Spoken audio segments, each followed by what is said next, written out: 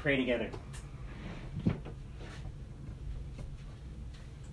Heavenly Father, as we are in your presence now, and you are the holy, holy, holy God, may we treat you with the reverence and awe that you deserve. Lord, you are so good to us, despite who we are.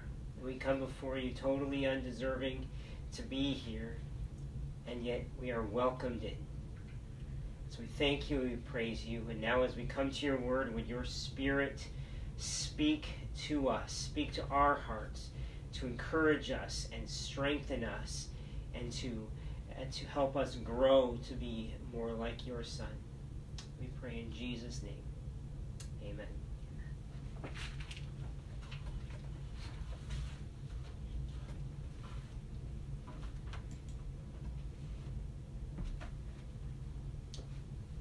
What is this world coming to?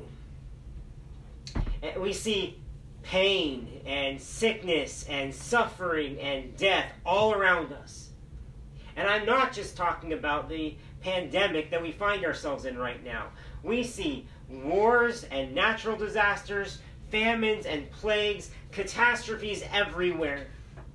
Sin and evil always seem to be increasing. The earth is filled with despair. And now we've got murder hornets to boot. Of course, there are still many good things in our world too, and many of those are improving. Though optimism seems rather misplaced when our world is in constant crisis. So what is this world coming to? Well, whenever a question is asked in church or in Sunday school, kids usually know the right answer, right? Jesus? In this case, the Sunday school answer is the correct answer. Whether things get better or worse, we believe world history is going to culminate with Jesus Christ. For the earth will be filled with the knowledge of the glory of the Lord as the waters cover the sea. And do we ever need to be assured and reassured of this truth these days? Perhaps nowhere is this truth better seen than in the book our Bibles culminate in, Revelation. So if you would, please open your Bibles at home to Revelation or pull it up online. It's the last book in the Bible, very easy to find. This is a book that I have gravitated to ever since a young age. I remember listening to Revelation on an audio Bible by cassette tape as a 9 or 10-year-old boy, and as I read along, I tried to draw out all the imagery described in the book. I was never an artist, but this is what Revelation looked like to a 9 or 10-year-old boy. It comes up on the screen, maybe. We'll see. Nope. Oh well. Just give me a second. We'll skip it. Alright, you'll come back to it. No.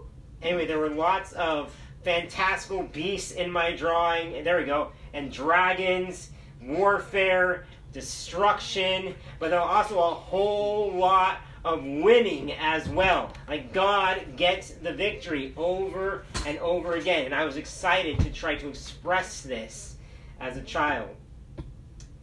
When it comes to Revelation, some people find it fascinating and fun, like I did as a child. Others find it confusing or bewildering, like I've often found it as an adult. We feel like, what are we supposed to do with this? Graham Goldsworthy says, when the modern prophets and futuristic gurus have finished their extraordinary explanation of every visionary detail and have mapped out the most complex chain of events due to start just about any time now, the ordinary reader is frightened almost out of his wits. His fright is not so much caused by the awful events that are imminent, but by the measure of expertise required to interpret the intricacies of this unusual and unfamiliar book. Better leave it to the specialists. There was a study done that asked a number of church people what book of the Bible they would most want their pastor to preach on, the answer was Revelation. Maybe because of fascination, maybe because of confusion. They want explanations and answers to their questions. But then the study asked pastors which book they least want to preach on. And the answer again was Revelation. Because it can be scary even for, quote, specialists to approach Revelation. It's difficult to know how to interpret it at times. Its meaning is uncertain to us, and it's been controversial at times, and we want to avoid division at all costs. And with its strange signs and symbolism, it can seem irrelevant at times. All this leads some Christians to obsess over it, while others cower from it, and others ignore it. But while Revelation is a book of warning, it's also a book of great comfort and triumph. It's meant to encourage churches facing worldly hardship with heavenly hope. The book of Revelation's human author is most likely the Apostle John, one of Jesus' original disciples, who is now likely an old man in exile as a prisoner. But right away, notice in the first verse, like some of your Bibles might title this the Revelation to John, but that's not John's title for this. In the very first verse, John entitles this book not the Revelation of John, but the Revelation of Jesus Christ. The Revelation of Jesus Christ.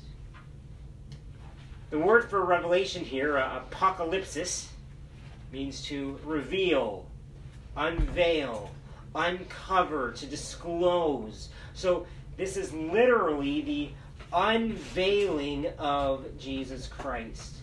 So what's behind the veil? Jesus is. The main genre of Revelation is what we call apocalyptic literature, a unique and mostly dead historical style of writing filled with lots of vivid imagery and focused on future last things, or at least unseen supernatural things. As Darrell Johnson explains, the foundational conviction of the book is that things are not as they seem, or more exactly, things are not only as they seem. John is convinced, as a faithful disciple of Jesus Christ, that there is more to reality than meets the unaided senses. Hence, the need for a revelation or an unveiling. But Revelation is not only apocalyptic. John specifically calls it a prophecy in verse 3. And he addresses it to a number of churches as a letter or an epistle. And it's also written in a narrative framework with all kinds of poetry sprinkled throughout. So this is a very unique composite genre, and that's part of what makes Revelation so baffling to us today.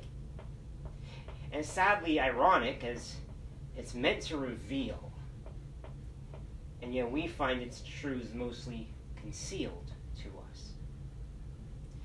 So my goal is to take this book and to attempt to help us cut through the clutter to the core. I don't want to get bogged down by different interpretive approaches like preterism, historicism, futurism, idealism, or theological positions like pre-trib, mid-trib, post-trib, premillennial, post-millennial, amillennial, and so on. And yes, I am still speaking English. But when we get preoccupied by all these things, it's a classic case for missing the forest for the trees. So I want us to see past the individual trees and take in the forest, and help Revelation actually be a revelation for us today. David Camara explains that Revelation is a word given to an embattled church facing compromise within and persecution without, designed to encourage perseverance by pointing to God's rule over history and the hope of a glorious future. It was born out of a real crisis facing God's people and seeks to bring clarity and urgency to living now in light of the invisible, transcendent world and the impending future kingdom of God. Think you could use that today? I know I can. So let's begin looking behind the curtain. Verse 1, the revelation of Jesus Christ, which God gave him to show to his servants the things that must soon take place. If you think history is some random, uncontrollable sequence of events, think again. It's not. God knows what will happen in the future because he is all-knowing and because he's Lord over it. And he can choose to reveal portions of this future to his people. That God gave him to show his servants the things that must soon take place. He made it known by sending his angel to his servant John, who bore witness to the word of God and to the testimony of Jesus Christ, even to all that he saw. And when it says that Jesus made it known, it literally says he signified or signed, S-I-G-N-ified it. He made it known or communicated it by means of signs and symbols. Now, everything Revelation describes as real history and or real future events. However, that doesn't mean everything is literal. And John's wording right here at the beginning should tell us that this book is a symbolic portrayal of what must soon take place. John wasn't trying to confuse or trick people. This is what Jesus wanted to show us. It says it was given to Jesus to show to his servants the things that must soon take place. John then faithfully bore witness to what he heard and saw. It says, who bore witness to the word of God and to the testimony of Jesus Christ, even to all that he saw. So we wonder, why communicate something so important in symbols and signs that seems so strange to us? Well, think about it. Images and symbols paint powerful pictures that engage not just our minds, but our hearts. And Jesus wants more than just our minds. He wants our hearts. One additional thing to notice in this preamble or prologue, if you will, is the heavenly chain of communication going on. The revelation originated from God the Father and was given to God the Son, Jesus, who then made it known by sending his angel, who delivered the message to John, who then wrote it down and sent it out to several churches, where it would then be read aloud for all believers or God's servants to hear. Verse 3 says, blessed is the one who reads aloud the words of this prophecy, and blessed are those who hear and to keep what is written in it, for the time is near. So John is clearly saying that this is a very important revelation from God. John wasn't just filling pages with pictures from an overactive imagination. He was a prophetic channel for a message of divine origin. This came from God. And therefore, we should take it seriously and listen carefully to it. But was anything surprising to you in verse 3? It gives quite the promised blessing, doesn't it? You actually won't find one like it in any other book of the Bible. Blessed is the one who reads aloud the words of this prophecy, and blessed are those who hear and who keep what is written in it, for the time is near. I believe the point of this introduction to Revelation is to tell us that Jesus has been, is currently, and will be unveiled to us in amazing ways. And so the first thing that we can take away here is that Jesus Christ has been revealed to us by testimony for our blessing. Jesus Christ has been unveiled to his people by faithful testimony and for our blessing. Blessed is the one who reads aloud the words of this prophecy, and blessed are those who hear and who keep what is written in it, for the time is near. This is the first of 7. Very important number. 7 beatitudes in Revelation. Pronouncements of blessings on certain groups of people. And this one is a blessing on those who read aloud and those who hear and heed. So there is something about this book that lends itself to public reading, and there's something about this book that will bless you if you take it to heart. It doesn't specify what the blessing is, but I have a hunch that it has to do with Jesus. Because the more we see Jesus for who he is, and what he's done, and what he will do, and the more we exalt him because of it, obviously the more we'll be blessed. As Danny Akin puts it, Revelation is certainly a mystery, but it is also a masterpiece. It does not constitute an unsolvable puzzle, but contains a definite promise and a magnificent portrait of the coming again of the Lord Jesus. And that alone is an incredible blessing. It can change your life. Now you might think, hearing a prophecy seems simple enough, but how do we keep a prophecy? Like, do we have a role to play in the events that are described in this book? We'll see, but I don't think that's what this is referring to. This is more, take the message to heart and obey the principles that are implied in it. See, prophecy in the Bible almost always contains 2 main features. A foretelling of future events, and forthtelling of moral instruction. These go hand in hand. It's the same in Revelation. There are predictions made of the future, but there are also intrinsic warnings to repent and to return to God, and plenty of teaching, especially about courage and perseverance. Now, you might be surprised just how much Revelation applies to your life right now.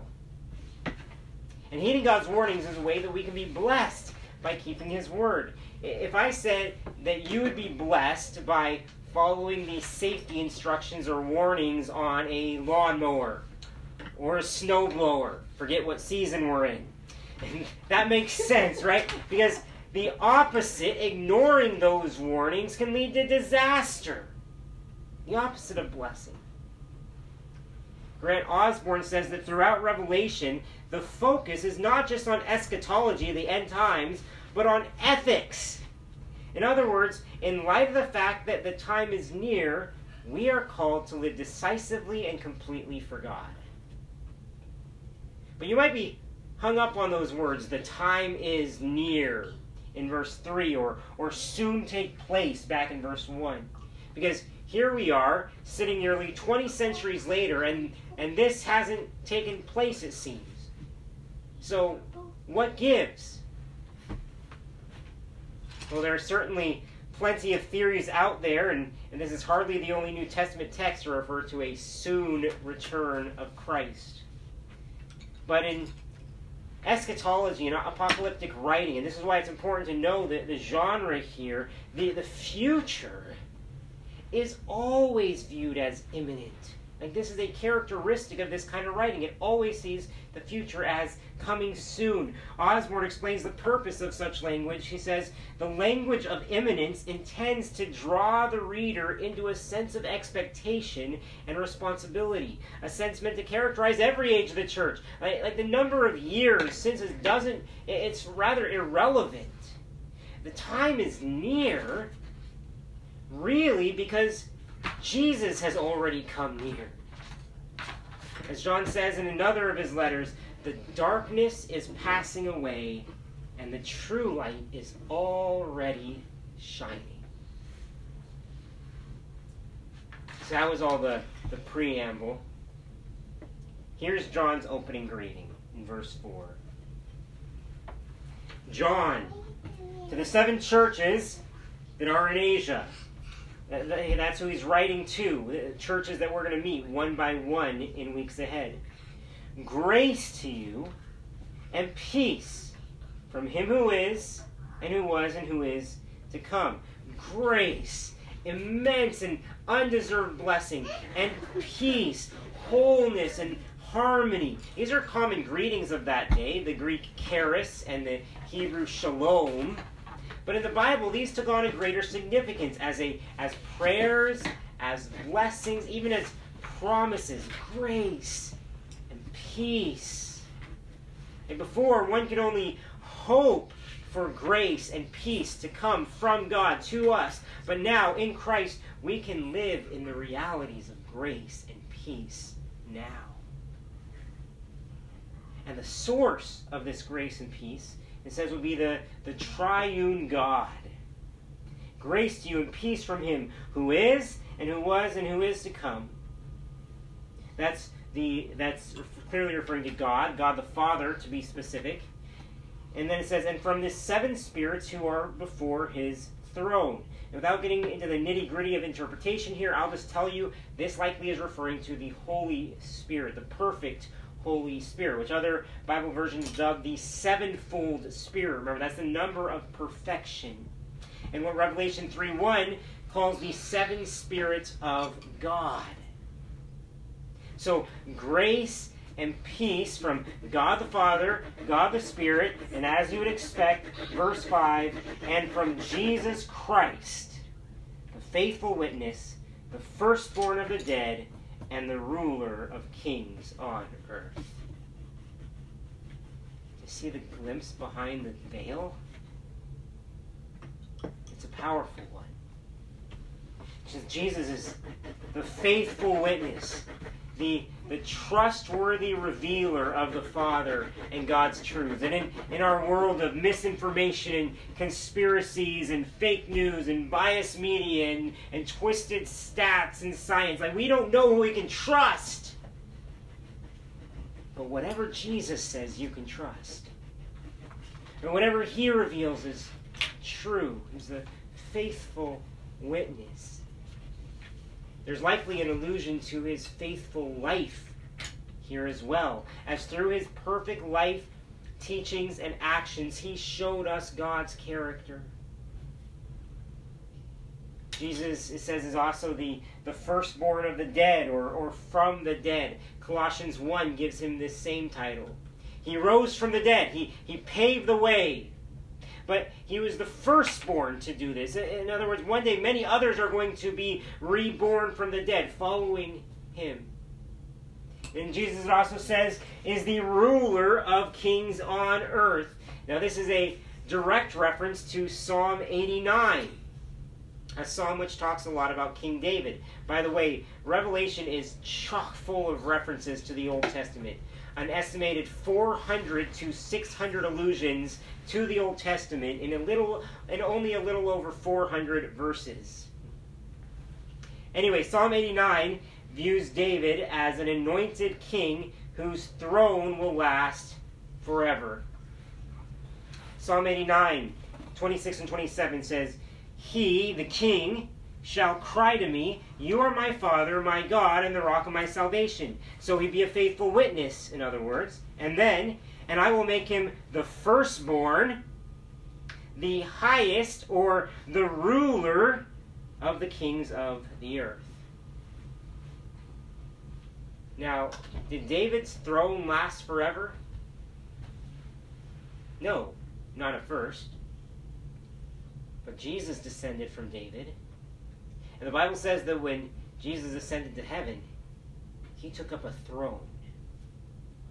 And now the true and better David rules over all kings on earth right now. And in these words, we really have the essence of the gospel, don't we? Jesus is the faithful witness, dead, yet risen, now king. Praise the Lord. Amen. Before I go on, I want to point out something you may have missed on our first reading. In verse 4, when John says, from him who is and who was and he who is to come. What order should that go in? Past, present, future, you would think. But John goes present, past, future. Why? I think it's because John wants to emphasize the present state of reality. He wants to comfort Christians that God controls not just the past, not just the future, but he controls the present, even when it might not seem like it. That's the emphasis. Though the broader point, of course, is just that God is sovereign over all of it. Sovereign over all of history. He's not just a God of the past, he's a God of the present and a God of the future. Chuck Swindoll puts it this way, that God is just as much in control of our unknown future and unnerving present as he is of our unpleasant past. Jesus Christ has been revealed to us by testimony for our blessing.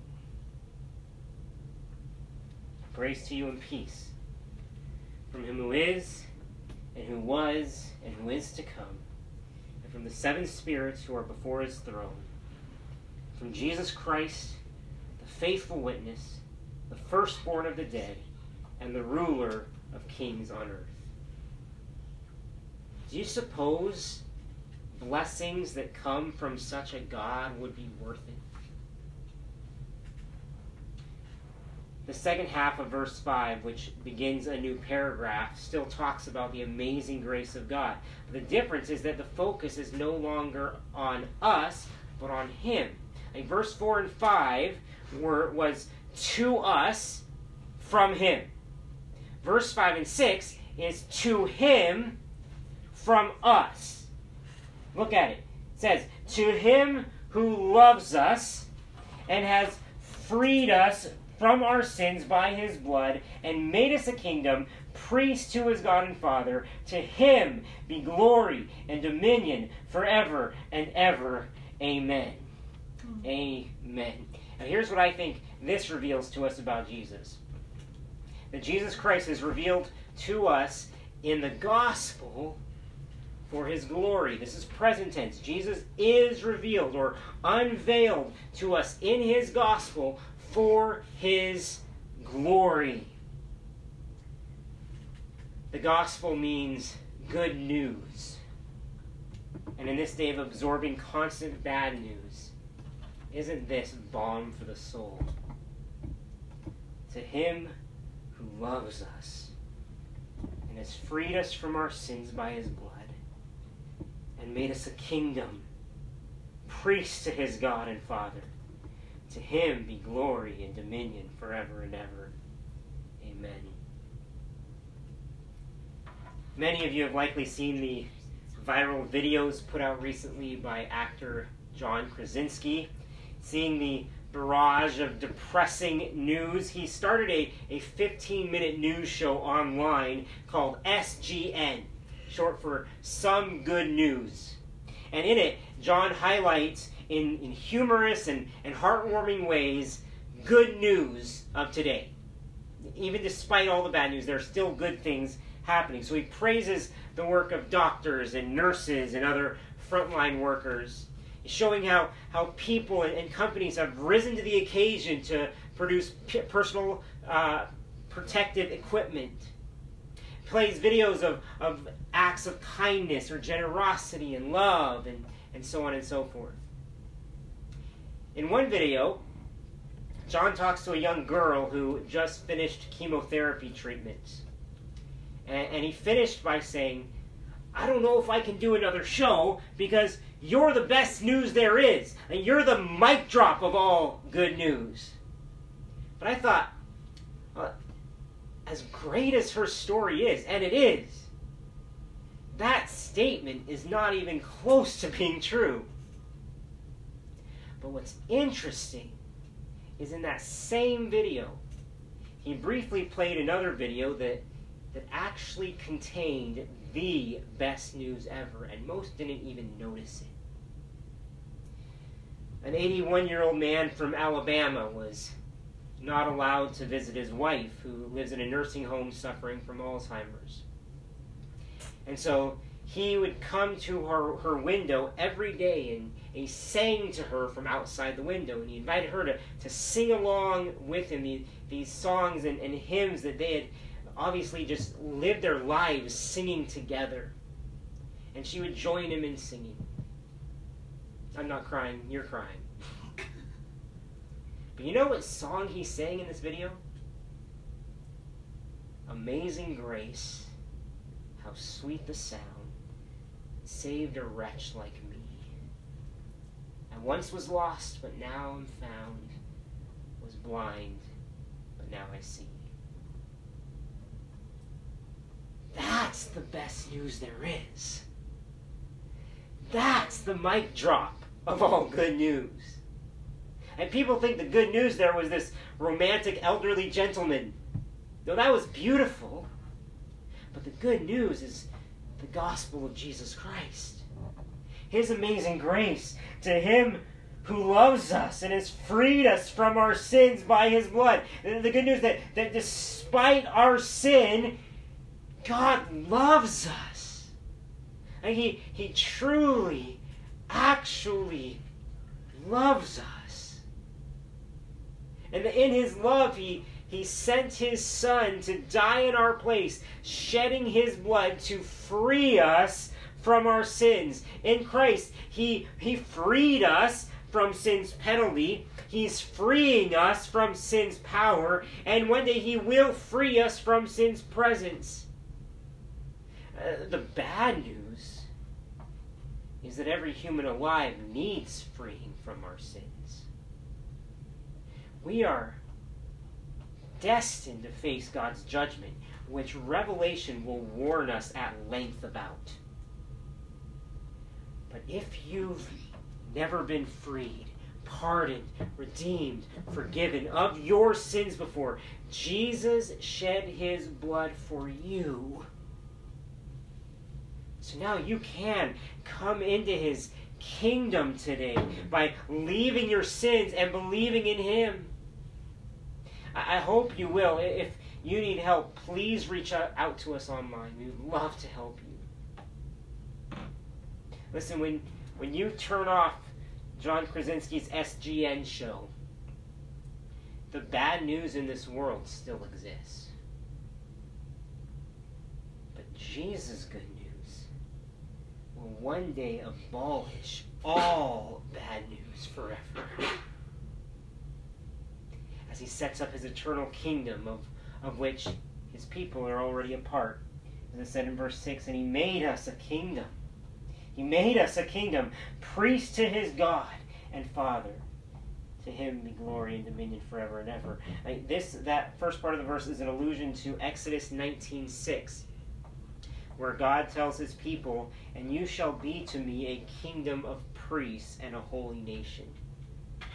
1 Peter 2 tells us this now applies to God's people in the church, not just Israel. We are part of a kingdom in that we are under King Jesus' rule and authority. And it says we are priests. Now, priests were meant to lead the way in worship and pointing people to God. Don Carson explains that the Christian church does not have a subset of people called priests, mediators between God and others. We are all priests in that we pray for the world to God, and we are to represent God to the whole world.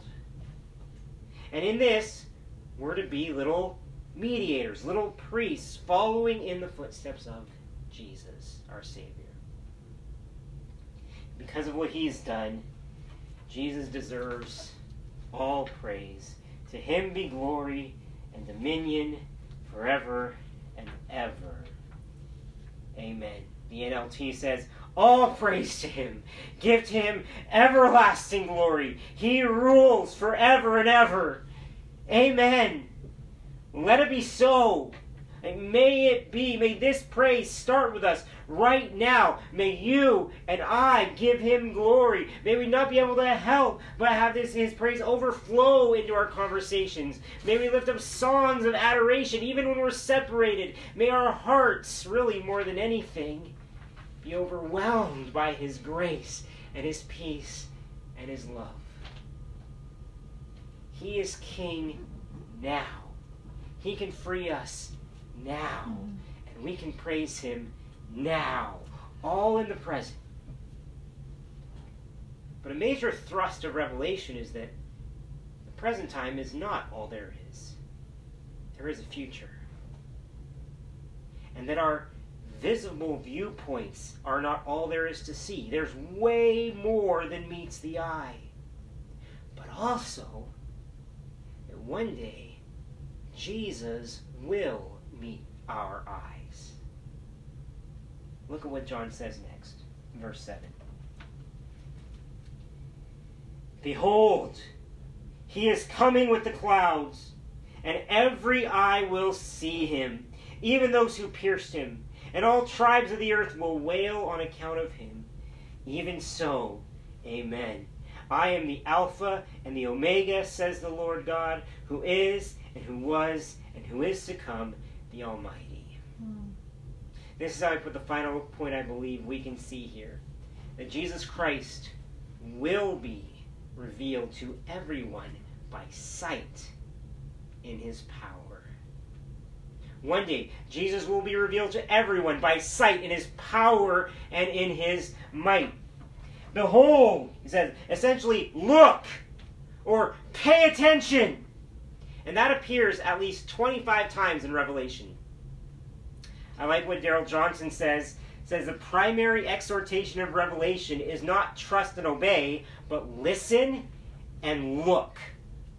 It is a command, look, because John knows that if we can just see the full reality of the present, then we will have courage to overcome the powers of the age, and we will then follow Jesus Christ with reckless abandon. If we can just see it. So behold, look. So behold, he is coming with the clouds, and every eye will see him, even those who pierced him, and all the tribes of the earth will wail on account of him. Even so, amen. Jesus will return, and he will do so publicly, visibly, and gloriously. No one's going to miss it. And his return is going to be a global phenomenon. You will not wake up the next morning and wonder what all the hubbub is about. And find out, what? Jesus is back? I must have missed it as I was watching Netflix.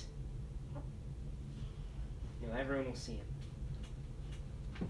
When it says that he's coming with the clouds, this is a reference to Daniel 7:13, where Daniel the prophet had a vision and said, behold, with the clouds of heaven there came one like a son of man. Which, by the way, was Jesus' favorite title for himself, the Son of Man. And in the very next verse, Daniel's Son of Man figure was given dominion and glory and a kingdom, an everlasting kingdom at that all peoples, nations, and languages should serve him. Sound familiar? The focus here in Revelation 1:7, though, is on the negative response many will have to his return. It says, behold, he is coming with the clouds, and every eye will see him, even those who pierced him, and all tribes of the earth will wail on account of him. And every eye will see him, not just every living eye. John intentionally singles out even those who pierced him, alluding to another messianic prophecy from Zechariah 12, but clearly referring to Jesus' crucifixion, where he was pierced. And most of those people who crucified Jesus were certainly dead by the time John wrote this. Didn't matter. They were going to see Jesus. And resurrection was coming after all. And all those who oppose God and his people will see him coming. And all those, including us, who, spiritually speaking, put Christ on the cross. Know this and be forewarned. Jesus will be fully vindicated in power for all the world to see. That's a wonderful thing, leading ultimately to eternal joy, but not necessarily at first. Did you catch the end there where it says, and all tribes of the earth will wail on account of him? Jesus' return will not be joyous and glorious for everyone. Many will weep. It's not clear whether these are tears of repentance and contrition or tears of sorrow and dread. Grant Osborne comments, it's likely that the reader is expected to see a repentance theme and a judgment theme. This ambiguity continues throughout the book as the conversion of the nations and the judgment of the nations develop side by side. Christ's return is imminent, and all peoples of the earth will see him and must respond. Here's one of the basic tensions of the book. The nations are the object of both mission and judgment. It is our task to participate in the former and to let God take care of the latter. And so, even in light of Christ's coming not being good news for everyone, we should agree at this point. Even so, amen. Even so, amen. So may it be. So shall it be. In verse 8, ends this passage off with a quote from God himself. I am the Alpha and the Omega, says the Lord God, who is, and who was, and who is to come, the Almighty. There are 4 descriptions of God in this one verse. Alpha and Omega, of course, are the first and last letters of the Greek alphabet. So he's the A to Z, or A to Z. And God came first. He started it all, creating the cosmos. And God will come last. He'll end the world as we know it. But this title for God is more than just a statement of his eternality. It also reveals his sovereignty. Alpha and Omega don't just come first and last. Really, this is a saying that summarizes all the other letters in between. John clarifies that this is God, the Lord God, the one in charge of it all, who's making these claims. Says the Lord God. And God then repeats the description of himself from earlier in verse 4, who is, and who was, and who is to come. And he finishes it off by reminding us that he's the Almighty. He's all-powerful and supreme. Earthly powers might seem strong for now, but none of them are almighty. And all this should be of great encouragement to believers facing hardships right now. As Danny Aiken says, this God has absolute authority, control, and power. He is in control of this world and the next. This is no finite deity. This is a God who is victorious. This is a God you can trust. This is a God who will do what he promises. This is what we learn when God speaks from heaven. Jesus has been revealed for our blessing, is revealed for his glory, and will be revealed in his power. And as we hear all these things, the key applications for us are to pursue God's blessing that's available to us in his revealed word. To receive the grace and peace of the gospel of Christ. And to give him glory for it. And to be alert and ready for Jesus to return. Because the time is near. And for how this impacts your daily life, today I'm not going to make super specific suggestions, but I will say that living our lives in light of Jesus' imminent return has far-reaching implications. The Holy Spirit could be challenging you about the way that you spend your time these days. He could be convicting you that you are not keeping his word right now. He could be moving you to use your earthly treasures in eternally focused ways. Whatever the case may be for you, however the Spirit is speaking to you, be sure to pay attention and to get ready. Because behold, he is coming with the clouds, and you're going to see him. I'm going to see him. We're going to see him. We know Jesus is the Alpha already. We know him partly as the Beta, Gamma, Delta, etc. Now let's get to know him as the Omega, too. The be-all, end-all of everything. Right? The climax of all history. And the culmination of our lives. And our gracious reward. Let's pray.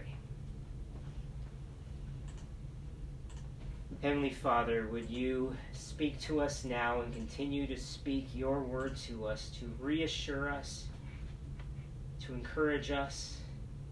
Help us see your grace and your love so evident for us, especially in Christ.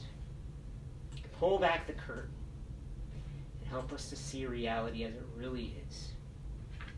We pray in Jesus' name.